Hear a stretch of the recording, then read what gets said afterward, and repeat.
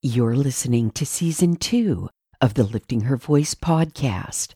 This is episode number 296, and today we'll read Luke chapter 1 together. Gabriel encounters two different hearts in this Christmas story. Welcome to the Lifting Her Voice podcast, Season 2. I'm your host, Joy Miller, and I invite you to grab your Bible and join me from the beginning, simply reading God's Word together. We built some spiritual muscles in 2020 with just the New Testament, but this year we're going all out, cover to cover, Old Testament and New. So whether with your first cup in the morning, your commute to work, or as the last thing on your mind before sleep, God's Word will equip you for every good work. I'm really glad you're here.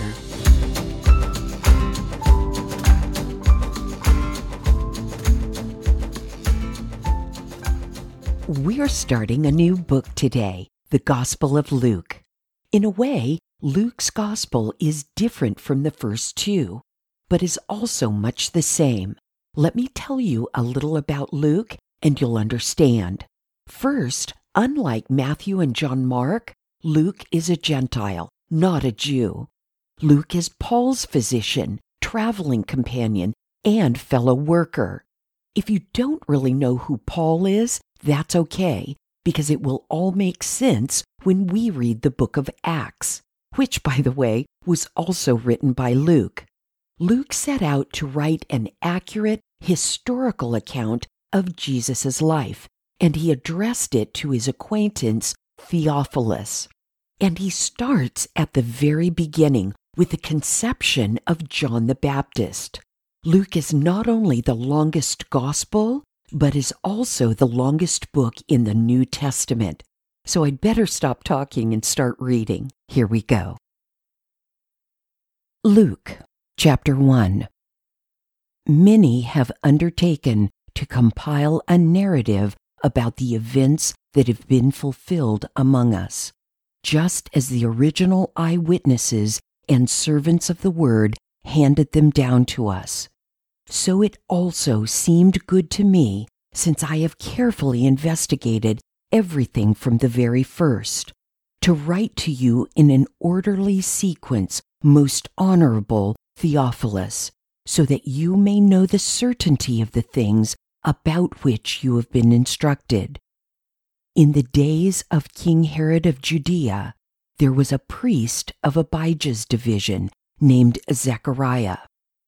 His wife was from the daughters of Aaron, and her name was Elizabeth. Both were righteous in God's sight, living without blame according to all the commands and requirements of the Lord. But they had no children, because Elizabeth could not conceive, and both of them were well along in years.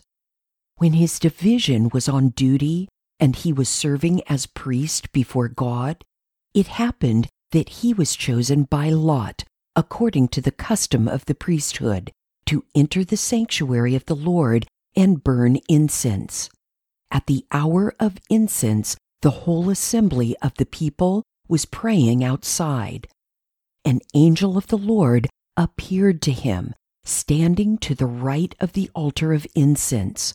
When Zechariah saw him, he was terrified and overcome with fear. But the angel said to him, "Do not be afraid, Zechariah, because your prayer has been heard. Your wife Elizabeth will bear you a son, and you will name him John. There will be joy and delight for you, and many will rejoice at his birth. For he will be great in the sight of the Lord, and will never drink wine or beer. He will be filled with the Holy Spirit while still in his mother's womb. He will turn many of the children of Israel to the Lord their God, and he will go before him in the spirit and power of Elijah, to turn the hearts of fathers to their children, and the disobedient to the understanding of the righteous, to make ready for the Lord a prepared people." "How can I know this?" Zechariah asked the angel. for I am an old man, and my wife is well along in years." The angel answered him, "I am Gabriel, who stands in the presence of God, and I was sent to speak to you and tell you this good news. Now listen, you will become silent and unable to speak until the day these things take place, because you did not believe my words, which will be fulfilled in their proper time." Meanwhile, the people were waiting for Zechariah, amazed that he stayed so long in the sanctuary. When he did come out, he could not speak to them. Then they realized that he had seen a vision in the sanctuary. He was making signs to them and remained speechless.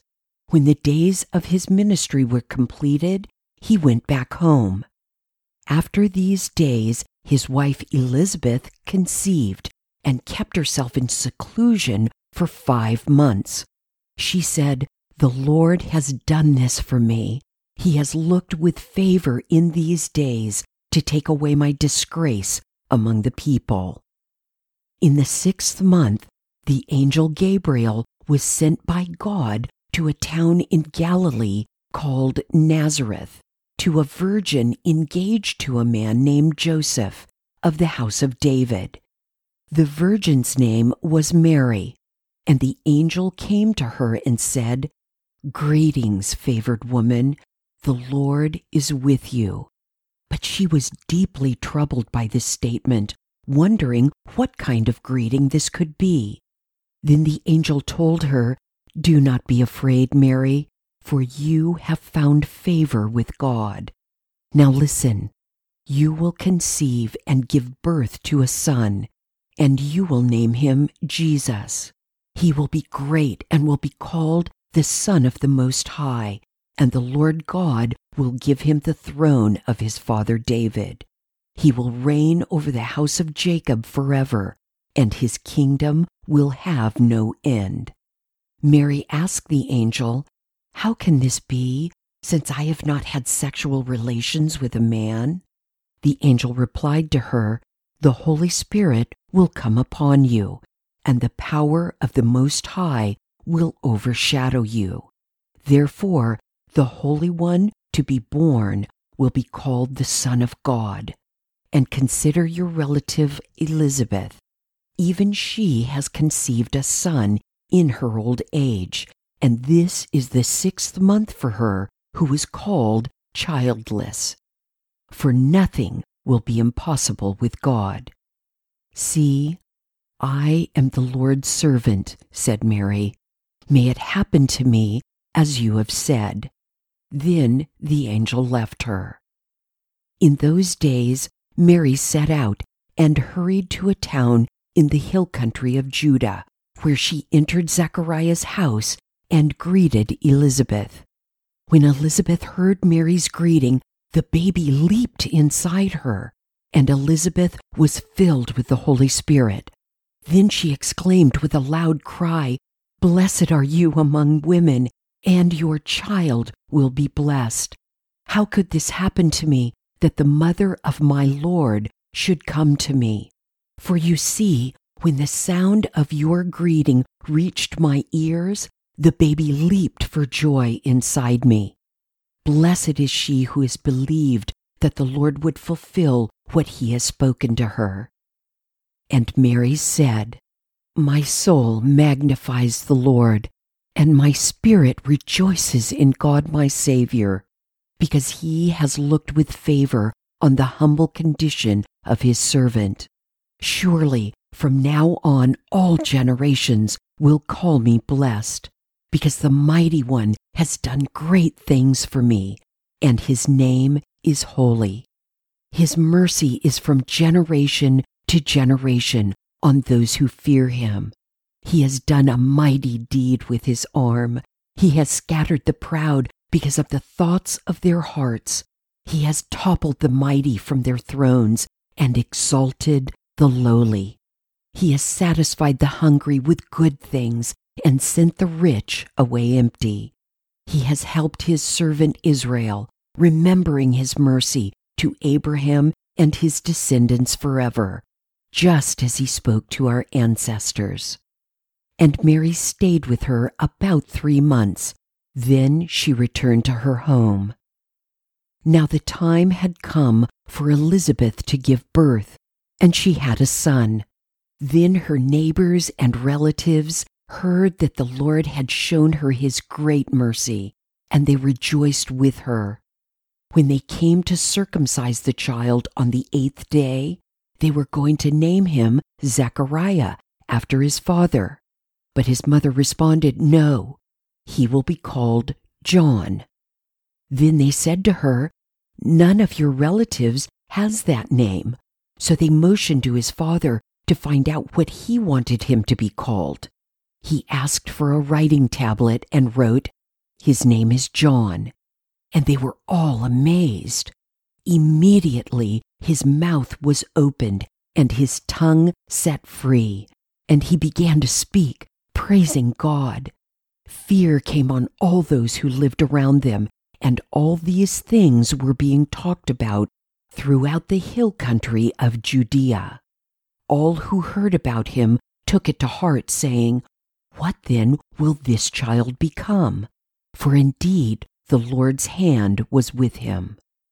Then his father Zechariah was filled with the Holy Spirit and prophesied, "Blessed is the Lord, the God of Israel, because he has visited and provided redemption for his people. He has raised up a horn of salvation for us in the house of his servant David, just as he spoke by the mouth of his holy prophets in ancient times. Salvation from our enemies and from the hand of those who hate us. He has dealt mercifully with our ancestors and remembered his holy covenant, the oath that he swore to our father Abraham, to grant that we, having been rescued from the hand of our enemies, would serve him without fear in holiness and righteousness in his presence all our days. And you, child, will be called a prophet of the Most High, for you will go before the Lord to prepare his ways, to give his people knowledge of salvation through the forgiveness of their sins. Because of our God's merciful compassion, the dawn from on high will visit us to shine on those who live in darkness and the shadow of death, to guide our feet into the way of peace." The child grew up and became strong in spirit, and he was in the wilderness until the day of his public appearance to Israel. The first time I ever read this chapter, I struggled with the difference between Gabriel's response to Zechariah and his less harsh response to Mary. Certainly, she was much younger, probably a young teen somewhere between 12 and 14. But through reading God's Word and listening to the excellent teachers God has provided for me, I have learned that God searches the heart and knows the intent of the heart. Mary wasn't questioning that this miracle could or would happen. In other words, questioning God's ability. She just didn't understand how a baby was going to be conceived without a man and a woman coming together. Conversely, Zechariah's question was almost condescending to Gabriel. He just couldn't believe that a baby could be conceived by two old people. And as we have read, that didn't sit very well with Gabriel. But what can you and I take away from these accounts? Two things come to my mind. Let's see if we agree. First, it does no good to lie to God. We can pray lofty prayers and talk a good story, but if we have a heart ailment, He knows. We may as well be honest. But secondly, this is wonderfully liberating. I can tell the truth to God. Not only does He already know, but He still loves me and even wants to spend eternity with me. It just doesn't get any better than that. Let's pray. Oh, Father, what freedom, what joy you give us. I don't have to put on a face with you. I don't have to hide behind a mask. I don't have to make believe I know more than I do. I don't even have to pretend I have it all figured out. But I can come to you with my sincere questions and concerns, and you are there for me. What a gift. Thank you. Amen. There is so much in this one chapter. What did you see that I didn't talk about? Share your insights with me at liftinghervoice.com, Facebook, Instagram, or Twitter. Thank you for joining me here today. I pray that by spending time in His Word every day, you will be changed. Visit me at liftinghervoice.com with your comments and questions. And don't forget to visit the blog page while you're there. If you like the podcast, it would be great if you'd give it a 5-star review and share it with everyone you know. Don't forget to subscribe wherever you get your podcasts. See you tomorrow.